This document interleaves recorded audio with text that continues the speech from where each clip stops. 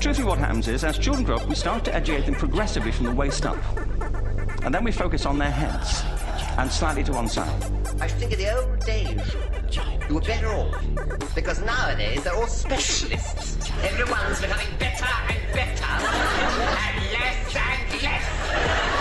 And eventually someone's going to be superb. Like nothing.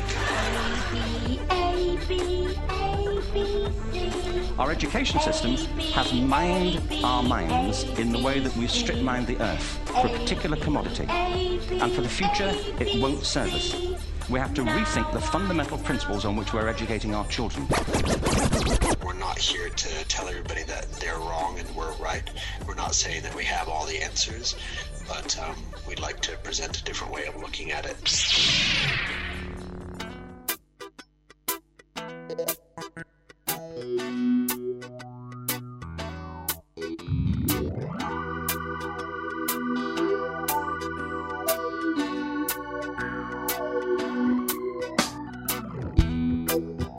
Hello listeners, well it's finally happened. We have reached episode 50 of our China Jedication series based around all topics concerning educational content.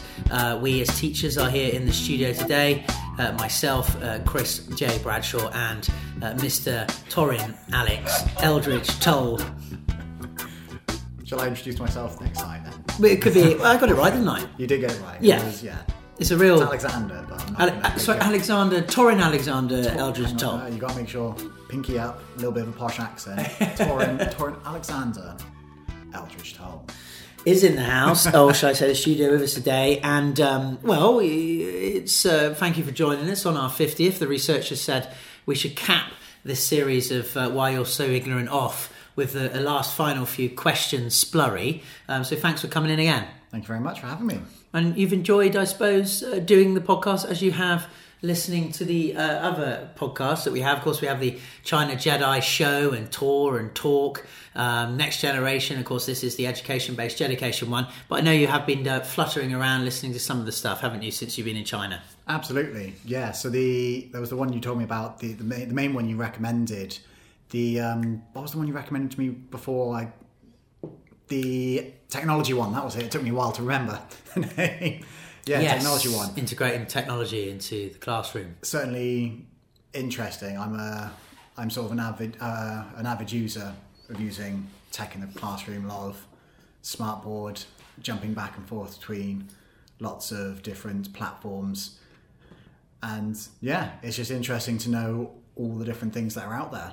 And all the things that are coming out all the time, isn't it? Left, right and centre from every hole possible. And so let's move into this then, this final, well, not final as in it's the end of the China Jedication series, but the end certainly of this Why You Are So Ignorant series. And basically, listeners, if you haven't listened to any of the recent pods, Alex and I, or the Tull and I, as I say, have been doing these questions from the gapminder.org website, isn't that right, Alex? Yeah. And which are framed around misconceptions and basically misconceptions which lead to us really being a lot more ignorant than we think we are in today's information age, where answers to our questions are on our fingertips, but are they necessarily the correct answers? So, yes. You want to say something there?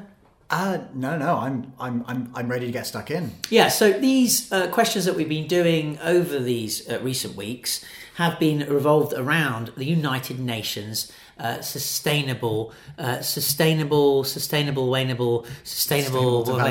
goals. That's it. Take your time there. Which are basically global goals, a collection of them. There's 17, isn't there, Alex? Interlinked goals designed to be a blueprint to achieve a better and more sustainable future for us all. Sounds rather lovely and rosy, but I do like them actually. If you do check them out, the UN Sustainable Development Goals, they're nice, different coloured. 17 in total. And so over the recent weeks, we've been doing questions on various topics relating to these 17, which are indeed no poverty, zero hunger, good health and well-being, quality education, gender equality, clean water and sanitation. There's some really good questions in there, weren't we, that we tended to get wrong a lot of the God, time. Affordable and clean energy, a decent work and economic growth, industry, innovation and infrastructure, reducing inequality, and there are some more here, and they've taken, sadly, they've taken them away from my cue sheet. So there are 17. Oh, here we go. Put them in front of me. Thank you so much. Shinkula. Sustainable cities and communities. 12. Responsible consumption and production. Climate action. Life below water. Life on land. Peace, justice and strong institutions. And finally, on the 17th one, it's around partnerships for the goals. So we have a few more questions that our researchers wanted to use to wrap up what we've been doing, and they come from these 17 different areas. And so let's get stuck in, shall we, Mr. Top? Yep. I'm really ready to roll. So these questions are sort of mix and match out of the others. They're mix and match, randomised picks to display our ignorance even more. So here we go. Question number 1 is this. Of all energy used in the world, how much comes from natural gas, coal and oil? Of all energy used in the world, how much comes from natural gas, coal and oil? Listeners, again, please play along with us. I don't think I said that. This is quite of an interactive pod to show also how ignorant you are, or non-ignorant, and to really get those misconceptions out on the table and discuss them. Now, Alex, you have 3 answers to choose from, and the listeners too, of how much energy is used in the world that comes from gas, coal and oil. Is it 42%, 62%, or is 82% of all energy coming from gas, coal and oil? What do you think? So it's 42%, 50... 42, 62, 82. 42, 62, 82. I reckon it's got to be 42. But I reckon it's... How much development do you think has been put towards clean energy, though? That's the counter. Because those aren't the most cleanest of energy sources. Those aren't clean energy sources. Those are ones that we know that contribute towards fossil fuels and... Yeah, so the other side would be then probably clean, renewable energies, right? Yeah, that's my assumption at least. So I reckon it's got to be. I don't think there's much progress that has been made towards renewable energy. So I reckon maybe the middle one, 62. Okay, 62. Let's go with that. I think this is really difficult. Actually, I'm going to go with 82. Oh, but there's nuclear as well in the list. So nuclear would be also included. I know it's not as common nowadays. There are still some. Well, it's the best we got at the moment. So they tell us, don't they? So they tell us. They tell us. So they tell us. Nuclear, they're popping up everywhere. The Simpsons. So let's go to see if Mr. Burns is really burning a lot out here. 82%, 62, 42. Alex has gone 60. Let's try. And Alex, you are wrong. It's 82%. I'm right again. That much? Yeah. So many wrongly believe, 65% by the way, like you were wrong. Many wrongly believe that fossil fuels are no longer the dominant energy sources. You hear a lot about clean energy solutions, and it gives the impression that they're already replacing the old dirty ones, but nope. Oh, wait. So, because they said natural gas, coal, and what was the other? Oil. And oil. Gas, coal and oil. But those aren't... Maybe I've misunderstood here. Cause well, not for the first time. No, this is not the first time, and it's definitely not the last time. I'm going to make this very clear. So wait, 82% of the world's energy comes from that? Yeah, it says here the three fossil fuels, coal, oil and natural gas, are mainly burnt by rich people and rich countries. And despite all the talk, so far only a few high-income countries have cut their fossil fuel, and only by a fraction. To summarise, the required switch to clean energy has not really started. I think that's the misconception that this question revolves around. Okay, so 82% of energy still comes from those three fossil fuels.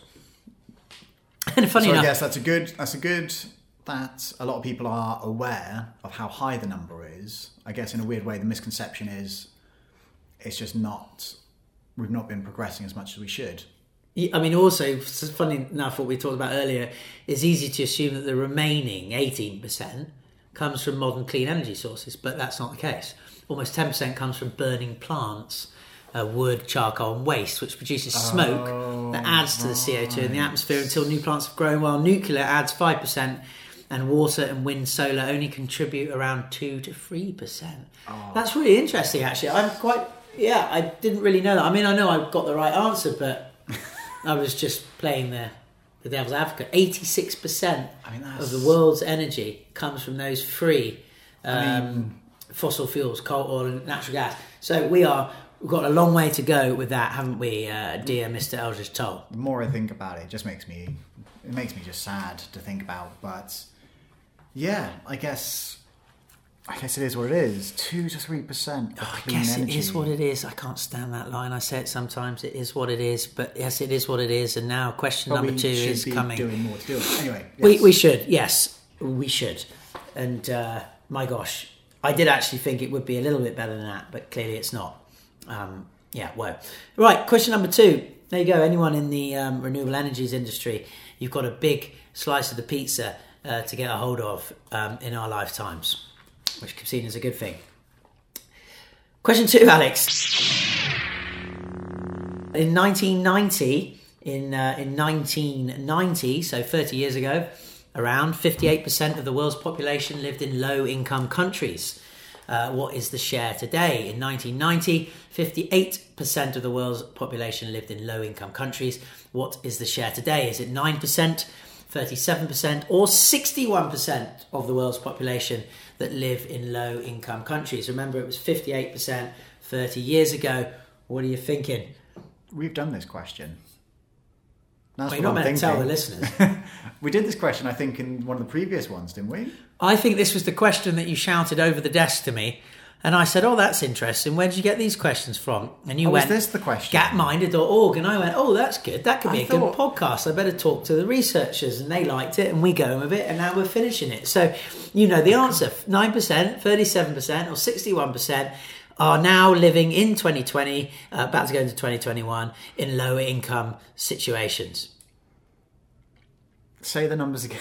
Sorry. 9%, 37% or 61%. It was 58% 30 years ago. You'd imagine it's gone down. Yes. So 9% or 37%?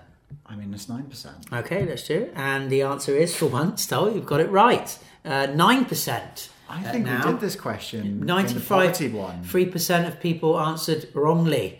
Many think low-income countries are still many. They don't realise that average incomes have increased a lot in countries where many still live in poverty.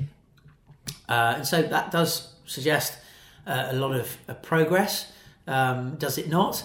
For most companies in most industries, global competition intensified during the past 30 years because of something that most of them couldn't anticipate and still haven't fully realised. The majority of the world's population moved from living in low-income countries to middle-income countries, not by moving to a different country, but they moved their country average by becoming richer. Many people in used-to-be low-income countries started manufacturing products, yes, and made money by successfully competing on the global markets instead of being small-scale farmers like their parents used to be. They increased their incomes and thereby pushed up the GDP per capita to the point where their countries were reclassified as middle-income countries.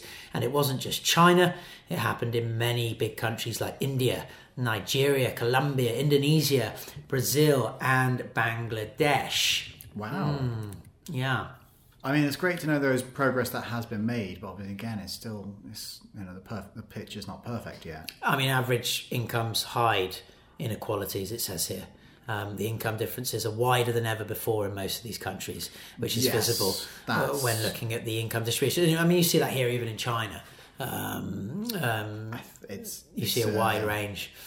It's something I get really quite angry about because, it's just the people, basically the rich are there to get richer and the poor can't do anything about it. If you just think about any form of donation from that upper class to the lower income, it just changes. It gives basically a massive opportunity that essentially things will change. Anyway, that's probably quite a long and I mean, and there's lots in there, and you can't just chuck money at something and say that's going to work. In a lot of cases, it sadly doesn't. But yes, there's something wrong. There's not a balance there, I think, and there's not a natural balance. Right, question number 3. Let's get going on this one. How much of the world's economy comes from agriculture, forestry and fishing? How much of our world's economy comes from agriculture, forestry and fishing? And dare I say it, from the land? Yeah, this is an interesting question. I've never thought about it. Absolutely not. I'm trying to think. I'm trying to sort of separate myself because I'm sort of forcing myself to think about exports and imports between countries, and obviously that's going to be quite high numbers. Obviously because of climate. What are the percentages? Yeah, I should give the answer, shouldn't I? Well, is it 4% of the world's economy, 24% or 44% of the world's economy comes from agriculture, farming, using our land to grow things, forestry, I guess cutting down forests, right? Yeah. Using wood and things like this, and fishing. Yes. What do you reckon? I've got no idea. I'm not. I'm okay. I mean, we use a lot of our... I'm going to think about this quite logically because it says the world's economy. What's the biggest thing to do with economy? What's the biggest thing? What is the biggest contributor towards economies to the economy? Do you think? Well, money. Yes. But money, not money for natural goods, though. I would say that's maybe what from I'm the thinking. land. That's what I'm thinking. It's going to be less from the land. So I guess more tertiary type, like services, secondary like products. Remember business studies. That's it. Yeah. Primary back to secondary school now. It's got to be, there'll be services, and then also electronics, cars, etc. There'll be massive things, and obviously they cost a lot of money. Machinery, I reckon I could see it being 24, but in a weird way, I think now that I've thought about it a bit, I would say it'd be somewhere between 24 and 4. But obviously that's not one of the answers. Down the lower, so a quarter of our economy or less. I mean, this is of the land. I mean, we do seem to rape and pillage our beautiful Mother Earth for the pursuit of profit and pointless products as well that break after a few seconds. And anyone who lives where we do knows exactly about that. For the pursuit of, I guess, capitalism, right, and monetary gain. And so I'd like to think it's probably quite a lot. I'm going to go with 24%. Shall we do that? Yeah. All right, then. Shoot, then, on 24% of the world's economy. It's wrong. No surprise there, as we are so ignorant. 84%, like us, got that wrong, apparently, listeners. I don't know if you were the same as Alex and I. Many people mistakenly believe that agriculture, forestry and fishing make up more than a fifth of the global economy. When you buy a product, it's 4%, by the way. I was going to say, you're going to say the answer at some point. When you buy a product, just a tiny fraction of the price goes to the producers of the raw ingredients and raw materials. Poor countries won't get rich from such exports. Now, that's my point. I think that's a worrying trend that only 4% of the economy comes very much from those three essential land elements, because I don't think we're respecting Mother Earth and its wonderful resources enough as we buy it from the primary source. Oh, God, yeah. I mean, that's the thing. I mean, the amount of... also the whole thing to do with fishing at the moment, it's absurd. And, 4%. I guess the other factor to bear in mind, if we think about, say, some of the machinery required for agriculture and farming, once they've got the machines, they don't need to buy it again. They don't need to buy it every time they do, I don't know, hypothetically, a block of agriculture or a block of farming. Yeah. Once you've got the machine, it's done until, and then it comes down to importing and exporting between countries. So I can understand the figures. I guess I would have thought it'd be, certainly much larger. Well, this is quite interesting. Most countries today are middle income or high income, and their economies rely on some combination of manufacturing and services. And working in factories on average pays much better than farming, fishing and forestry. And services on average pay even more, such as jobs in shops, restaurants, again, tertiary, banks, education, healthcare, real estate or entertainment industries. Seeing wages from agriculture as a big part of the global economy is an incredibly outdated view, apparently, Mr. Toll. Oh, wow. Incomes from agriculture haven't been 50% of the world economy for 200 years. And they haven't been around 30% for probably 100 years. Oh, wow. And if you don't realise that most countries, listeners today, have service-based economies, you're probably missing incredible opportunities to work in other places or do business, study, and indeed travel. Yeah. Oh wow, that's interesting. I mean, I guess, yeah, thinking about that a bit more then, 100 years probably around 30% less than 100 years ago, Industrial Revolution, all of that kicking in. But then it has been, 50% 200 years ago. I would have thought 200 years ago we still would have been more than 50%. Or maybe I just don't know my history, but... Well, it's hard to know 200 years ago, really. It's hard to know what happened yesterday. Yes. There's no country, though, Alex, that's become rich without reducing, apparently, agriculture's share of incomes by replacing it with other production. So, again, become rich. Rich in what? Rich in money. Unfortunately, that's the case. That's obviously what it's going to be defining as. When we think of rich, that's what you're referring to. Yeah, and rich, valueless pieces of tree that has been placed to have some type of value by our governments. Right, I think we should move on. Yeah, so question 4, buddy. What share of countries in the world have laws against sexual harassment at work? Interesting. What share of countries in the world have laws against sexual harassment at work? And that's, of course, both ways. Is it 35%, 55%, or 75%? Unfortunately, before we even think about the answers, you know what's going to be the case. There's those that actually have laws, yes, and then it's when it's actually practiced in the courts and in the office. We've talked about this, haven't we? Which it's going to make me sad to say this, because I think in the case of it, because of that factor, and because of what we've seen when we did that gender equality quiz. Yes, gender equality. I think, unfortunately, I think this one's going to say 75%. Yeah. But realistically, it must be about like 50% Let's go with that then.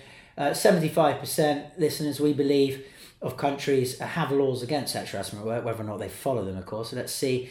It is correct. Well done, Alex. You have understood the fudginess of this Gapminder project. United Nations, we are on to your fudginess. But 92%, we're only the 8% minority, got that wrong, Alex, and that's an interesting one as well. They think that laws are missing, while in reality the problem is often that existing laws are not enforced, and that is the point you have just said. So in 2013, roughly 74% of countries had laws against sexual harassment at work. In 2017, that increased to almost 80%, part of the hashtag #MeToo movement. I don't know if you remember that whole thing, I think that's I think that is actually, there's a lot of movements out there that gaslight and cause smokescreens for what's really going on, but I think the Me Too movement was, I think, pretty good. It's still going on, isn't it? The Me Too movement, and so it should continue, because there's a lot of things that is going to be exposed in the next 10 years, I believe. Absolutely, as the womb seeps its pus. That's a lovely image to talk about in this people case. have a lot of karma, I think, to work through, don't they? Yes, it's very. I think it's tough. And certainly, as we've said, when there's countries that actually have it, but there are other countries that actually enforce it, and whether it actually comes into practice in the courts, I think is unfortunately it's the sad truth about this question. Yes, it's a growing movement, and again, if we're going to make these laws, governments, leaders out there, then we need to make sure that we actually follow them.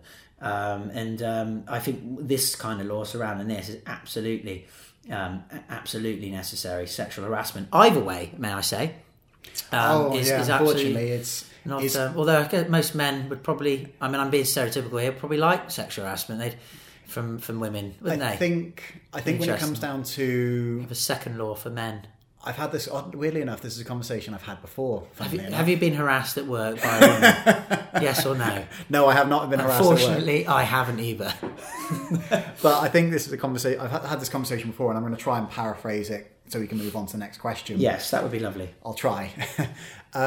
Ultimately, it comes down to misunderstanding, communication, and intentions from another party. Mm-hmm. So I'm not saying we role play, but in the situation where hello darling, right, in the situation where, you know, say you flirt towards me or whatever, Yeah. how I interpret it can then be considered sexual Yes, harassment. yeah, that's a really And nice that's the key thing. Santa Claus jumper you've got on there. I like the redness of his nose. Oh, I know, right? It's it brings the, you know, it depends on how you take it. That's the key thing. Yeah. And in the workplace, and I think there's a lot of levels to it, because obviously, you know, we want to make sure we look presentable. We want to make sure we look nice. And certainly when you make an effort, it's if, say, I think this is sort of the understanding. If someone who is constantly bombarded from, you know, catcalling or whatever, it's sort of like, you know, their shields are up.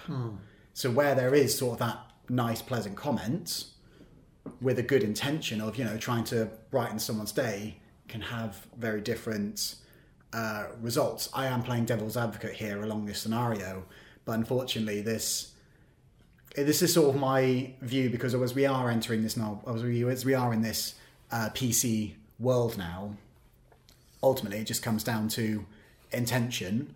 And if you are unsure on how the other person's going to take it, I think it's just, you know, you just don't ask in the first place. This is the thing. I mean, now it's the mask, isn't it? I mean, now PC, you're not allowed to say anything. Now you're not allowed to say anything, but you've got to put a mask on as well. So I think we know where we're going. We're all turning into androids with no freedom of thought at all. But go back to what you're saying. I think the tameness is obvious in your example. I think what we're talking here of sexual harassment is literally a person being told to, for exactly, do a compulsory sexual act to get, you know, what they want. Something like this. And you hear about these Me Too stories. It's quite something. Oh, yes, those are horrific. And I'm not going to say it's just to women, but I think majority-wise, it certainly probably is. Majority-wise, psychopathic that's the case, weirdos. Yeah. I think my scenario is more of like... Yours is a tame one. It's a tame... Yeah, it's a tame... And it really... I'd like to think... But unfortunately, it still is...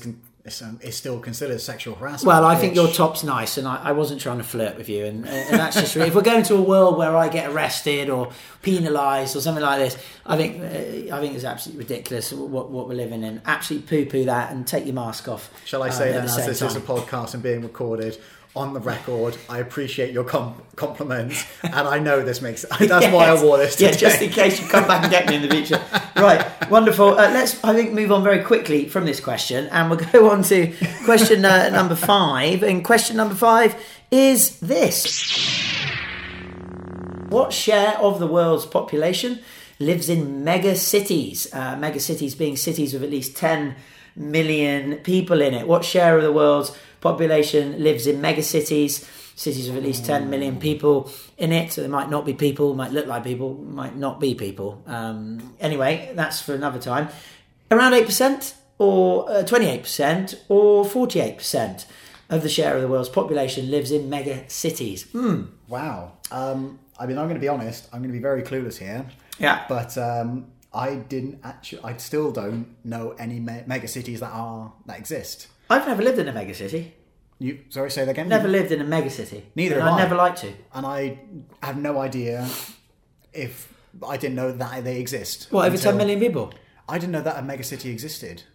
I didn't realise until they were saying about what might happen, rumour has it, about what's happening with Zhuhai... Zhuhai, where we are. Zhuhai, Yeah. Macau... You're talking about Shenzhen. the Pearl River Delta, connecting them all up into a megalopolis. That was the idea. Yeah. That's the first time I'd ever heard the phrase megacity.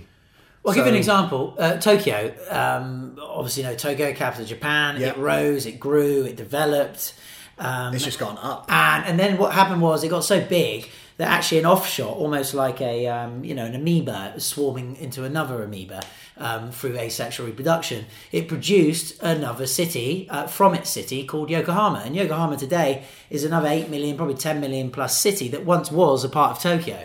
So these are megalopolis, megacities.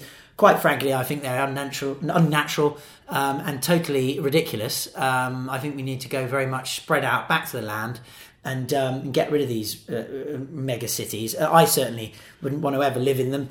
But for those who are listening who are living in them and you like them, well, good for you. That's fine. I like to dip into them and then dip out of them, if I can use the word dip. Yep. I dip a trip and then trip out of the dip and go back to my farmyard in the southwest of England with my tractors. Oh, jeez, I've not Cows. heard that accent in a while. Yeah, that one I might not read, I might not write. No, That don't really matter, you know. I grew up in that area as well. I come from the southwest country and I can drive a tractor. There you go. It used to be the King's English, that type of accent, listeners, wherever you are in the world. And we are moving on. What do you think? 8%, 28%, or 40%? I'm going 48%. I think the world's gone mad. People are clinging to this notion of we go to a city to earn more money so I can buy more things, but I still want more things and I still live in a small little box with loads of smog and pollution, and the only thing I can possibly find which is healthy is maybe a green shake on the corner of the street before I go to work 24/7 hours a day and feel like a rat going around in one of those twiddly wings. Okay, I'm going on. What do you think? I would say maybe 8%, maybe 28. I'm going gonna 48. say 8. Okay, Alex going 8. We are polarised here, much like the current political scenarios in America. Yeah. And I'm wrong. Alex is right. 8%. That is amazing. Well, I think I've showed my complete ignorance there, listeners, although you probably realise that already, listening to all the podcasts I've done. The one who knew you have been. nothing. The one who knew nothing got it right. Right, go on then. Wow us, Mr. Top. Wow us. Okay, I mean, so 77% apparently got that wrong. Less than 8% of the world's population live in mega cities. It doesn't matter what country you live in. In the media, the media probably pays much more attention to people living in the capital and other large cities. I mean, that makes sense when what we see in the media, we normalise, that becomes our world, so to speak. So, yeah. And that's the thing. And the fact that I've never heard of that phrase, I think shows the ignorance in it. Be careful here. So a city with 9 million wouldn't be included in this statistical analyses, would it? 9 million. 8 million London. What? London's 8 million, 9 million? Something like that, yeah. Wouldn't be a mega city. To me, it's a mega city. It's huge. There's hardly any space. It's expensive. Lots of people really depressed, negative, don't seem to really enjoy life. I'm guessing New York must be. Yeah. I mean, I tell you what, plot me, researchers, could we do a test? Plop me in a mega city and give me over £100,000, let's say we'll start with GBP, a year, and I'm sure I'll enjoy myself very much. But plop me in there. Oh, wow. What? New York is apparently, according to this, New York is not a mega city. Are you looking to further your career in education? Teach Now offers a convenient online teacher preparation and master's degree program completed anywhere in the world. Reach now for Teach Now. Ain't no time for defeat now. Teachers, get off your seats now. Future generations need you now. Work with people all over the world in a collaborative, activity-based teaching environment. To learn more, visit teach-now.edu. Expertise that is really outside of the box. I would have thought New York would have been, because obviously it spans out massive. Because it depends on how you think of it. Like, I would even consider like parts of Newark, Yeah. part of New York City. But then obviously you've got Brooklyn, Queens, Manhattan. The list goes on. Wow. It's like less than 8% of the world's population live in megacities. Yeah, but a lot more percentages live in big cities that are nearly like megacities. I'm sorry, I don't like this question. Yeah. I think we should move on. I really do think it's gone mad. I mean, look at Japan, for example, where my wife's from. 75% of people now live in the big city, free city areas of Nagoya, Tokyo, and Kansai region, which is Osaka, Kobe, and Kyoto, and therefore 25% of people only live in the beautiful, wonderful countrysides of Japan, such as old people, and now they're dying. Have a large race of elderly that are now dead. The younger people who've fled to the cities to make more money and live a lovely life, says the slap of my knee, don't want to go back. So, regardless of this misconception you're trying to show us, Gapminder and United Nations and UNESCO Hot Chocolate and whoever else you are, who you are, WHO, I don't like it. It's fudged. And there's a big problem. It's skewed. There's too many of these big cities. It's not natural to have so many people in such a small space. I mean, looking out the studio here, we see this megalopolis, buildings. I just don't know. I just look at it and I just say, this is not living with nature, Alex. This is not living in the way nature intends itself to work and live within a diverse, wonderfully balanced, organic society.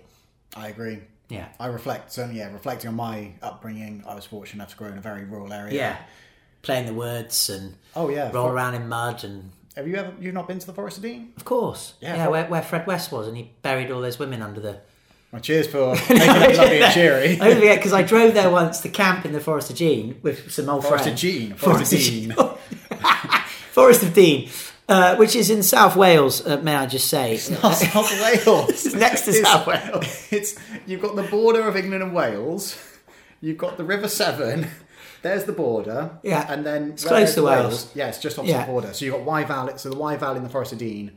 Wye Valley is on Wales. Forest of Dean are right next to it, and that's in England. I mean, beautiful parts of England, and close to where I'm from, of course, in the southwest. Oh yeah, it's absolutely beautiful. Like, it's a lot of farmland, a lot of farmlands. I mean, if you are for those sort of people who can sort of remember what it is that one place that's featured in Harry Potter for a brief moment, and that's how people know of the Forest of Dean. Well, I also know of it because it's near where Fred West lived, and I remember it was like Halloween or something. We drove up near to the house, which has been boarded off now. You can't go into it. This is a guy. Do you remember they found loads of dead bodies under his house over the years?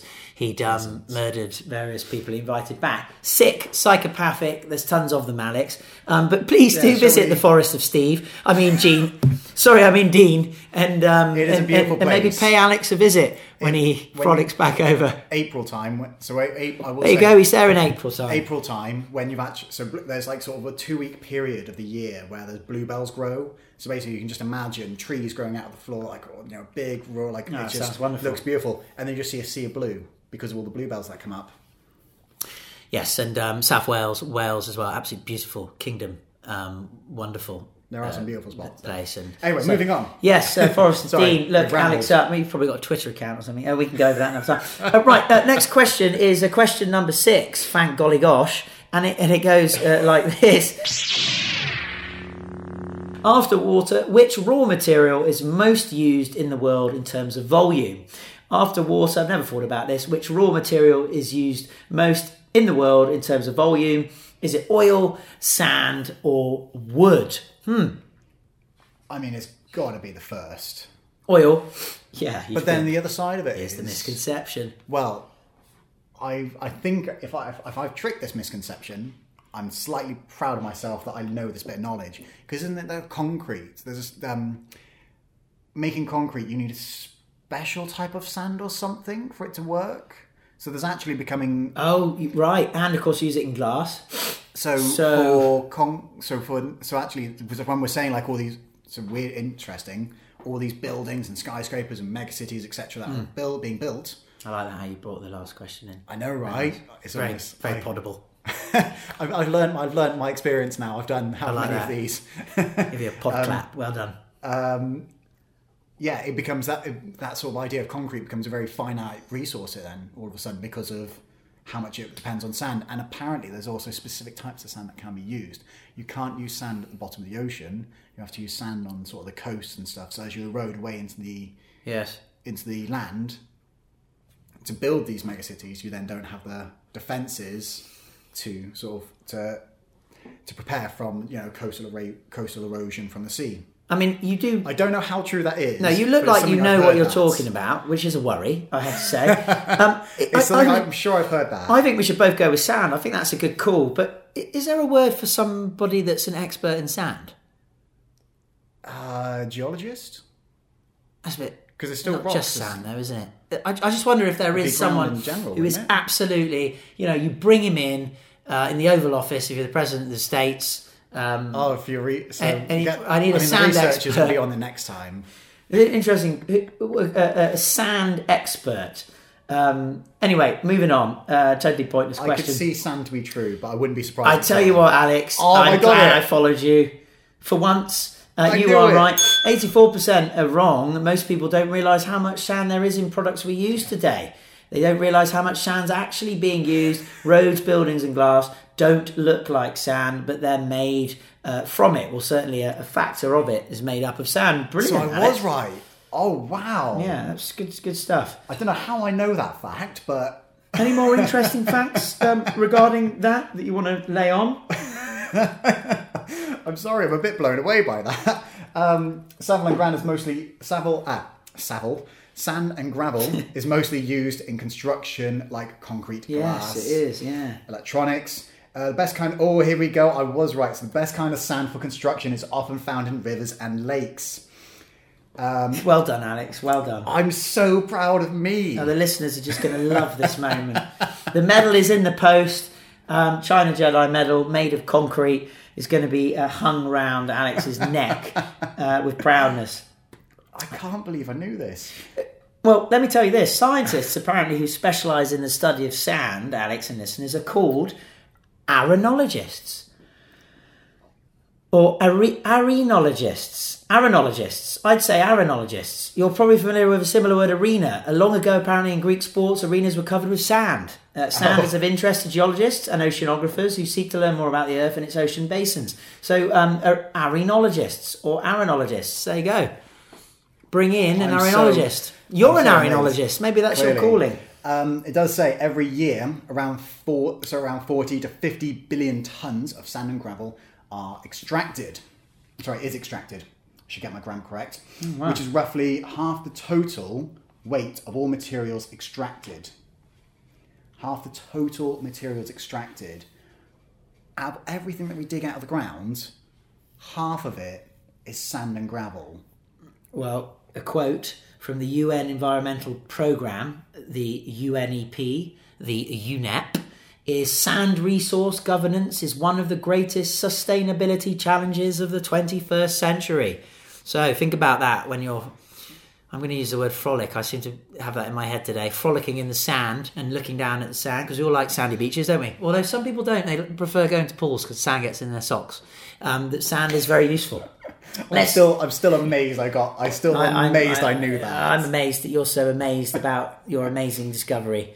I know, right? Question number 7. Let's swiftly move on. Question number 7 is: how much of the excess heat from global warming is captured in the oceans? How much of the excess heat from global warming is captured in the oceans? Is it 10%, 50%, or 90% of the excess heat from global warming that's captured in the oceans? Oh, gosh. I'm going to say it's got to be high. I think in a weird... I must have watched a doc... The seas warming up, are they, with global warming? I probably watched a documentary on this. I must have watched a documentary on this. But it's a massive body of water. So massive body of water, easy to capture the heat. I reckon it's got to be 90. Let's go. I'm going to go with 90. I've got this feeling that following you today seems to be a good thing. Do I know these 90%? It is right as well. I'm... Christ, go.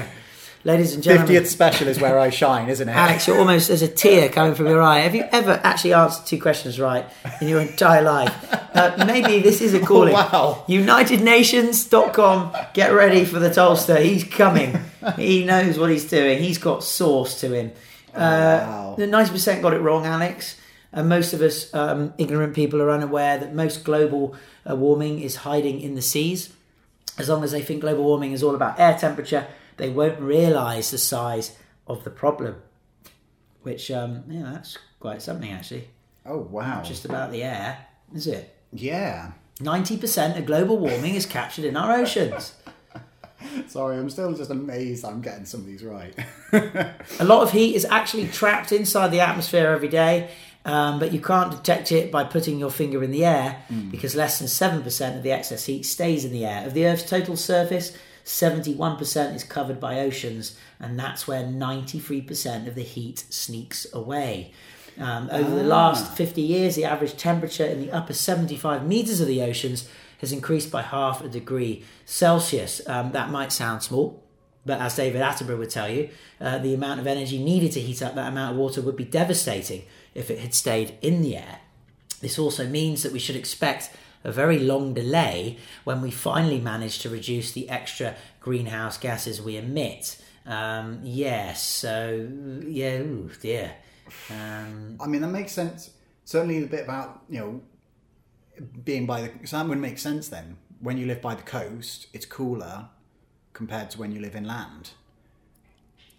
And naturally, you've obviously got you've got the wind fronts that come in, but then combined that with the loss of heat that's captured from the body of water, we've hopefully understood more about about weather through this. Yeah, global warming, then when you think of global warming, you think of, I think of the air, don't you, and the carbon dioxide and the atmosphere. Yeah.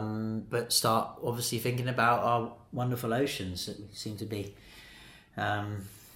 pillaging as well. Yeah. Right, next question, question number 8. Remember, listeners, 12 in total here. Stay with us, bear with us. Hope you're getting some of these right. I'm not as ignorant as myself. Alex seems to be getting them all right. Question number 8.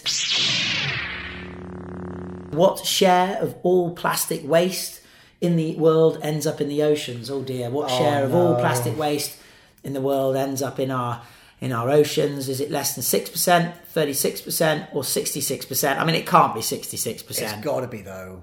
I mean, plastic waste, Alex. Plastic, mate. There's islands that have actually there come are places up. They're like in certain It's parts becoming a tourist zone, I'm sure, to go and see. Well, they've actually built like docks out of the waste because it's a resource that that's washed up on their shores. I'm trying to remember where it is. It's ridiculous. It's somewhere in.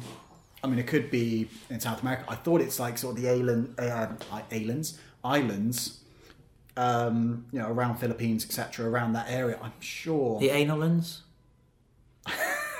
Or the analans? The islands. The aliens.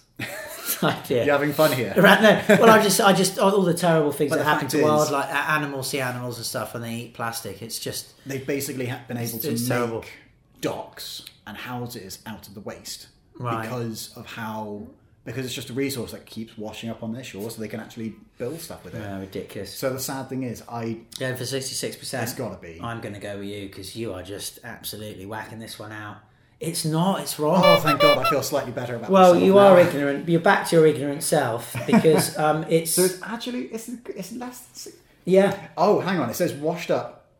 What was the word? It's 6%, listeners. 86%, like Alex and I got it wrong. Almost all plastic stays on our land. Many wrongly think, like you and I, that most plastic waste ends up in oceans. But as long as waste management is bad in middle-income countries, some plastic will enter the oceans, especially if rich countries keep selling their waste there. Yeah, we've talked about this, haven't we? I think we must have. Here you go. Rich countries. We've used it. We don't need it now. Would you like to buy it back from us? And what? We chuck it in the sea? Well, they pay poorer countries to basically sort and organise the recycling waste and process it. Whether it actually successfully gets processed is none of that initial country's problem. Yeah. Well, in fact, the problem is then that more than 2 billion people live in communities with no waste management at all, and some of these are along rivers and coastlines. Many of them have almost no plastic waste, but for those who do and also live close to a coast or river, there is nothing to prevent their plastic waste from ending up in the ocean. When rich countries, such as the US, sell their plastic garbage to middle-income countries, some of it ends up in the ocean because these countries aren't able to handle all their waste in an environmentally friendly way. Every day, a lot of poor people, young and old, are working hard to separate out plastic by hand from garbage piles because they sometimes can get a little money from recycling it. They're stopping tons of plastic from reaching the oceans. They deserve proper employment, indeed, better pay and job security. And with the right actions, a huge reduction in plastic waste generation can be made in the coming decades. But even with that, if the share that reaches the oceans is reduced to just a fraction of a percent, it still means large amounts of that plastic will keep accumulating year by year, and people will probably believe that no improvement has happened. That's why they say here it's important to gather data to track this kind of visible problem. We need real measurements, globally and locally. It's crazy. Plastic. I'm sure I've spoken to you about since moving to China. Plastic, fantastic. Plastic. It really is. I mean, I went. You choose your fruit and veg, whatever it may be. You have to then give it to someone to weigh. And I thought I'd be clever and not put any of it in a bag, and hopefully they'd stick it on there. Yeah. Nope, they all just put it. Luckily, they sort of used a couple of less bags because I gave it to them all loose, and they just put a couple of stickers on it. It's not just China. It's It's gone everywhere. mad. It's got, And the thing is, big supermarkets. I think about when I went to Sainsbury's back home. It's convenient. It's a big supermarket with everything in there you need. Naturally, you're going to go there. But that's the problem, because you're going to be able to buy your fruit, your veg, your pasta, your dry goods, except all those things that don't actually require plastic wrapping. It's all plastic wrapped. You have to go to... There was one... it's wrapped, but it's fresh. It is wrapped and it's fresh, but then I remember there were markets nearby. How can it be fresh if it's wrapped? I think that's a misnomer. Did I say fresh veg? Yeah, well, but fresh veg is fresh. It's come freshly from the ground. Yeah. And it's there on you. It hasn't been Yeah, you are right there. packaged and sent to different places. And Yeah, you've got to go to the markets then. well, we'll bring back local community business. I mean, that's what we're losing now, isn't it? You go down the high street, go down a local street now in England, there's nothing there. We've entered an age where convenience is our top priority. But it's And not the priority unfortunately, for our Earth, is it? And that's the point. It's not convenient for our Mother Earth that allows us to live here. It's not convenient what we're doing. I think we're conveniently being completely and utterly selfish. And listeners out there probably saying, well, I am too. And yes, we are all in there, but we got to make big changes. And they say, well, we can't do it. It's just you and me. What can we do? I said, well, there's 7 billion of us now, right? I mean, if we stop buying Coca-Cola, if we stop going to Sainsbury's, that says something. We will bring these big profiteering, capitalistic, globalistic companies down to our level. Oh my gosh, this is getting rather revolutionary here. Calm down, Chris. It must be the Christmas spirit. You're not wrong, though. I do think, if you think about sort of those places, some of those green waste, the zero waste markets where you can buy... Certainly, I remember a couple of them in the UK in my old city. Where it's just a big bag of rice, big bag of pasta, all the different types of pasta, chia seeds, all these different things, nuts. Quite frankly, if they just had a section like that in a massive supermarket, convenience is solved. It's all in the right place, and you're then supporting, the future. You're then supporting for the future. It's then you've minimised plastic waste in the key ways. I mean, that's the thing. Fruit, veg. I mean, when I'm certainly shopping here now at the moment, it's much more fresh and local, isn't it? It's much more fresh and local. At the moment, it's changing. But the fact is, I don't know where to go to get things that aren't plastic covered. So at the moment, I'm buying everything that I buy is wrapped in plastic. Even my fruit and veg. When children in the classes come in, it's their birthdays, and the mum and dad brings in the cake, chop it all up. They've got these now. They're not paper plates anymore. They're plastic plates with plastic forks that you put the cake on. You eat it after 1 minute. You finish the cake, and then it all goes in the bin. What's going on? It's mad. We are moving towards total extermination of the human race. My children, if you're listening to this in many years' time, and your dad's gone, and things are looking bleak. You can't see through the air because it's so polluted. You can't talk and say what you feel because you have a mask on and something around your wrist. Just remember, I warned you on China Jedi. That's where we're heading, everyone. The thunderstorm is in the distance, and we must stop, and we must think, and we must start using our hearts to tell us where we've got to go. Because where we're going, I don't think is right. Sorry. I'm saying, are we ready? Question. Next question, buddy. Question number 9. You're complaining of me for rambling. You're getting caught up in this as well. I am indeed. Biologists have evaluated the status of more than 120,000 plants and animals. How many are endangered or threatened? Biologists have evaluated the status of more than 120,000 plants and animals. How many do you think are endangered or threatened?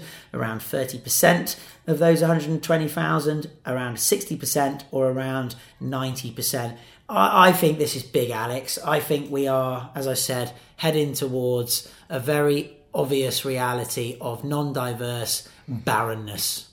Does this, maybe this is probably me trying to split hairs here, does that include breeds of animals? subcategories within animals, because I'm not saying, Or like homogenized, genetically modified ones. I mean, yeah, unfortunately. I mean, that's the thing, because that's something I'm just also wondering, because where we think, think about dogs, obviously we've bred them to meet our various needs over the years, etc. Does that then include, would we say like, okay, because we've bred all these animals for all these different purposes, there's only 100 left that we've bred to come this way, they're then endangered. Maybe I'm playing devil's advocate here. I mean, 90% seems insane. That does seem insane, doesn't it? I'm going to go with 60. It's probably going to be 30. It's probably going to say, everything's fine. You're an idiot, Chris. No. It's not as bad as you think. But you say that, though, 30% still not good. Because you're saying 30% of 120,000. We are then saying that 36,000 species of plants and animals. I hope I've done that maths right. So it's all bad, isn't it? Well, that's fine. Researchers have put their thumb down, but never mind. They always do that to me. 30, 60 or 90. Come on. I'm going to go 90. Bring back our animals and plants. Alex? I'm going to say 30. All but then right, I'm just. all right, but then I fine. know. Let's go with 30. It's going to be.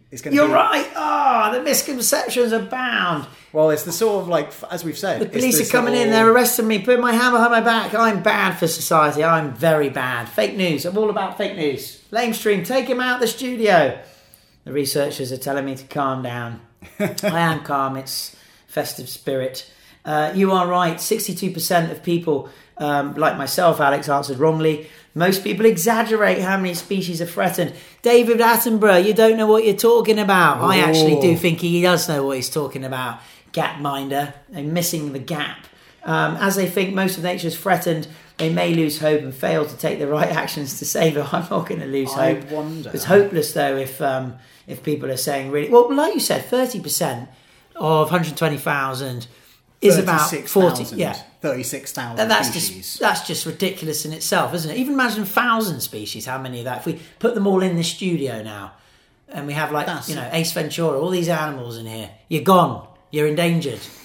You're dead. 36... I mean, it just doesn't make me happy. It does say 62% of people got that wrong, so I think it might maybe... I don't think this is quite a question that sort of hovers around the ignorance. Because I know what you were saying, you were saying, David Attenborough. I think, David Attenborough, obviously, we know the legend. He is absolutely right. But the thing is, where I think... This is the thing that I think a lot of, someone like David Attenborough... Certainly his big message is he is saying the world is screwed the way we're going. So it's easy to think, yes, 90% of species are screwed, including humanity.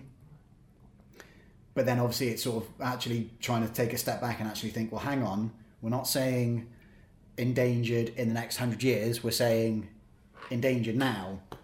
But then 30% is just ridiculous. I like this bit. Sorry, on the website, gapminder.org, it says, we have no intention, they say, of trivialising the fact that 1/3 of nature is at risk already. But most people thought the situation was even worse, and we believe that may cause resignation. The only resignation should be coming from our world leaders, people in government who are not given an F about any of this situation with their policies. They're in for 3 or 5 years. They need to show that their progress is going up with a little chart with an X and Y axis. This is important. This is bad. You might say you're not trivialising it, but people like myself, who might be a bit over the top in terms of our actual numbers of this, and again, who knows where these facts come from, are not giving up hope. We are just suggesting that the people in charge are hopeless and should fuck off. We hope, and I'm not apologising, we hope this fact helps them realise that there's still a lot we can and should do to reverse the trend towards mass extinction. It's not too late, which many do seem to believe. No, it's not too late, but we all do need to stop being too busy and caught up in our own hamster wheels. Yeah. And I think in all of our lives, how many people say, I'm just too busy? Well, you're too busy to say you're too busy, so you can't be that busy. Yeah. Yeah. Spot on there. Right, next question. Question 10. What share of the world's population are refugees, Alex? What share of the world population are refugees? 0.4%, 4.4%, or 14.4%. We're not refugees, are we? I mean, we have left our homeland. It's got to be small. But certainly under not certain terrible circumstances as refugees are. 0.4% then? It's got to be tiny. But the thing is, yeah, it's got to be tiny because, it's got 0.4%. I don't know why I'm overanalyzing it. And how about all the people that leave a war-torn country or somewhere where, they're not allowed to live a free, loving life and they die and they don't get accounted for? How about all those as well? So we know this. I think this is going to be that sort of pretty picture. It's a 0.4. So it's 0.4. Come on then. You're absolutely spot on. However, we're saying 0.4 of, 7.4 billion? Yeah, I mean, people apparently, 89% of people get this wrong, listeners. People's heads are 10 times more refugees than in reality. As they inflate the number more than 10 times, they probably think it's too costly to help them all. It's easy to say, that's such a small percentage of the world's population, but quite frankly, who are you to be judge, jury here and actually say, well, that's those 100 million people are there to suffer. Apparently they're in the news all the time, refugees. So it isn't surprising that most people answer this question wrongly. Actually, what's that to say? That is. Well, media has a big effect on what we perceve. I don't know how true that is, though. When you hear, Alex, there are 26 million refugees, it seems like a big number, but it's not. It's not. 26 million is not big. If you divide it by the total world population of 7.7 billion, then it's less than half of 1%. No, 26 million people that can't live where they're born is a big thing. That's what I said. Let's not trivialise this, Gapminder. I'm sorry. You can paint... Okay, what is it they say? They're not painting... This is the thing. Because, quite frankly, how else are you going to ask this question? Even if you were to change the wording of the question to... This is also us coming from an educated perspective now. If we change the question to, out of the population of 7.7 billion, what figure is an accurate number? Mm-hmm. And if they changed it to 26 million... 2.6 million and 0.26 million, for example, a lot of people will think it's the smallest. Whereas actually, if they changed it that way, then that will be where the ignorance comes in. But quite frankly, it's them. I hope I've explained that correctly. I just had the analogy of, they say you can't dress up shit. You can't make shit look beautiful, but you can put glitter on it. You can put That's glitter kind on of what it. they do with their questions. It's because they're using percentages, and it's understandable because percentages. I'm coming from a math teacher here. Mm-hmm. Percentages are obviously a way that we all communicate. We see percentages in a day-to-day lives. Yeah. So it's something that we can relate to. But when we say 0.4%, we're forgetting that how big the 26 million big service the actual bowl is. We don't know how. We're actually forgetting it's 7.7 billion people are in this 100%. Yeah. 0.4% is... By the way, these are just refugees as well. I mean, there's people living terrible things, terrible lives compared to what we're living that don't come under the name refugee. I know, right? Let's move on. Yeah, sorry, it's a bit of a dark question. Yeah, next question, question number 11 here. The governments of high-income countries get how much of their revenue from customs and import duties? The governments of high-income countries get how much of their revenues from customs and import duties? Around 2%, Alex? 12% or 22% of high-income governments. So customs and import duties. Yeah. So high-income countries, they are obviously high-income because they are able to produce products or sort of offer services due to tourism or whatever it may be. So import, I think import might be smaller than it actually is. I think because this is the thing. Think about how high-income countries earn their living. Think about why they're high income.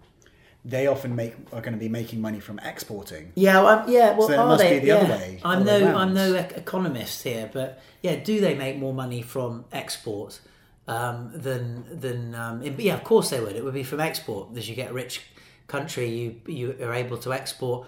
Probably, so we're not also thinking about exports and imports in terms of food, but also high class services, Yes. financial services, things like this. And I guess the other thing to bear in mind is high income countries. So high income countries obviously is not just exporting goods; it's also tourism. Because tourism does play a big part into it. I'm going to go with I think middle ground it's- here. You're going to go 12. Yeah. I'm going to be, just because I'm going to be different. This isn't the first time. 2%? I'm going to go 2%. Okay, let's do it. Let's go with you first. Oh, he's got it again! Oh, you really are on a roll here. 2% of a government, high income government, comes from customs and import duties. 82%, like me, ignorantly got it wrong. Many hugely overestimate how much rich governments get from taxes on imports. They probably don't have to import too much, do they, if they're a rich country, or do they? I guess they maybe won't. some. I don't know. It depends what country. Apparently, almost all of the rich countries' government incomes come from their taxes on domestic companies, people's salaries, and the value-added tax on goods and services. In some rich countries, import taxes are discussed a lot as a potential way to protect jobs in industries from foreign competition. Yeah. Oh, wow. And some specific import taxes can, of course, become real trade barriers for some products, even if they don't look impressive as part of the total government budget. Yeah. It is worth noting that many governments of the oil-rich states pay most of their expenditures. Thank you. Yeah. Sorry. That's all right. Expenditures with oil revenues. Yeah. And they are actually one category of a small high-income country. Oh, wow. Where the income from import tax still make up a large part of the government's income. Small islands, for some examples. Yes. Bahamas. So Bahamas, Palau, St. Kitts and Nevis. Yes, Yeah. they make their money from import taxes. Of course, because let's be honest, islands find it hard to get everything on them, don't they? Because they're islands, so they make a bit of buck. If you've ever been to the Isle of Man or the Isle of Wight in the UK, you notice how much the price rockets. Yeah, well, there you go then. I think I go to visit my grandparents on the island. Go visit my gran on the Isle of Wight, and that's an island south of the mainland in the UK. So that's just sort of your main income for it is tourism. Main income for that island is tourism. If I wanted to get a pint, I'm paying London prices. Oh, there you go. Isle of Man, make sure you bring your coffers with you. Okay, that's we're going for the economist there. Let's move on. Oh, last question, Alex. Wonderful as we reach the 50th 50th episode. Not just you losing our will to speak. Gosh knows what the listeners are thinking to themselves. Here we go then, the last question. There are roughly 8 billion people in the world today, roughly, which map best shows where they live. Each figure represents 1 billion people. This doesn't work. It's not very forecastable, is it? Which is wonderful preparation. Thank you, researchers. There are roughly 8 billion people in the world. Which map best shows where they live? I mean, let's look at this. We have A, B, and C. I think what we're suggesting here is it's either most people are in the Americas, or the Africas, or indeed the Asias. I mean, looking at... No, yes, so it says majority is always in... the majority is always in the Asia. Yeah, Asia defined by red. Asia and Australasia. The differences between them seem to be whether there's... More in Asia or not. More in Asia, a little bit in Africa, or a little bit more in the Americas. Well, without trying to, It seems to be it's consistent across the board for Europe and Russia. I'm going to go with B. You reckon B? Yeah, because the listeners can't see this at all. Yeah, that's fair. I might say C. Right, come on, man. Here we go. You are correct. It is indeed B. So majority. So It's nice to end on a winning. One. I know, right? So that's suggesting that half the population comes from Asia. In fact, it says here, so most people don't realise more than half of the world's population lives in Asia. You don't know that there are almost 5 billion Asians. Yeah, indeed. Wow. Most things happen in Asia. mesmerize. Wait, what?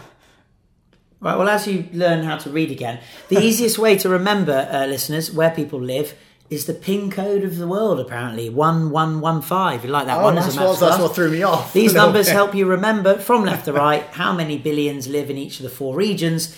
So mesmerising this code will help you guess correctly about lots of global proportions, like where most internet users come from and where most shoes are bought. The correct answer is often Asia, because that's where most people live. 1115. One then starting in the Americas and moving through Europe over to the east, where we are now in Asia.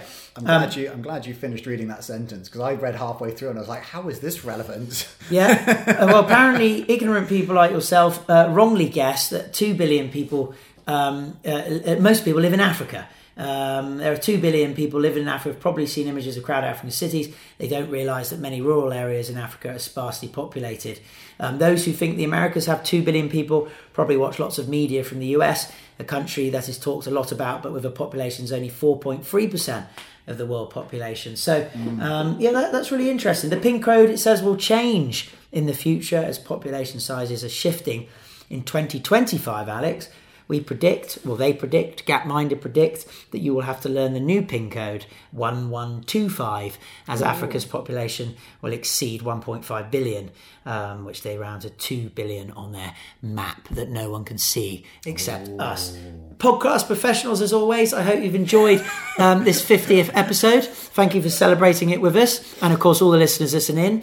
And we'll be back again, and who knows, Alex, Sandra, Eldridge, Torin, Tull, oh dear, maybe with us again, depending on... I don't know about after that, but depending on... Thank you very much for having me. Yes, exactly, depending on if the listeners like you or not. This is it.